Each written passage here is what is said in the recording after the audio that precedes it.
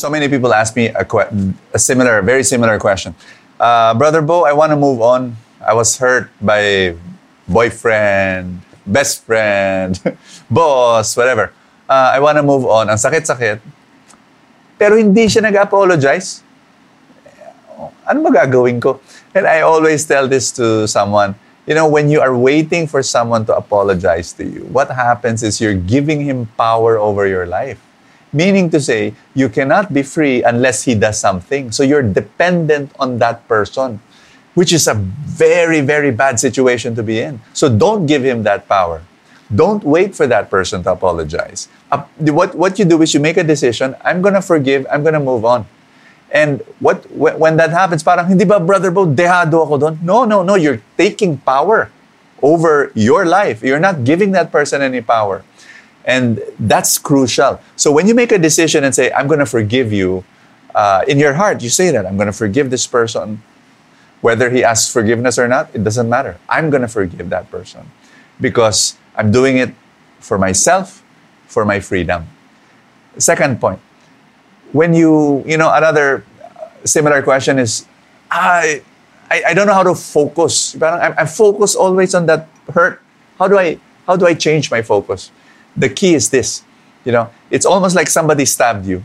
And if you're focused on the hurt, on the past, what happens is you hold the knife.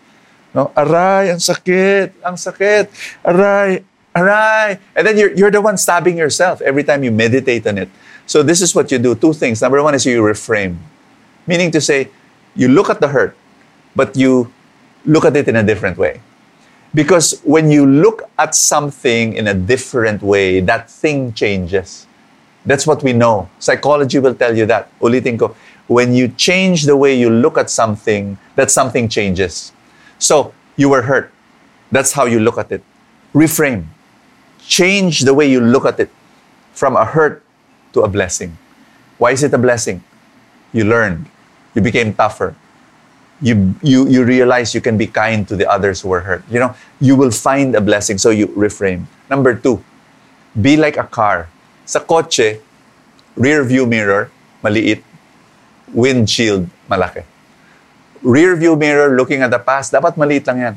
So keep on. And how do you focus? Fill your life with dreams. Fill your life with where I want to go. Don't keep on looking at the past. Always look at the future.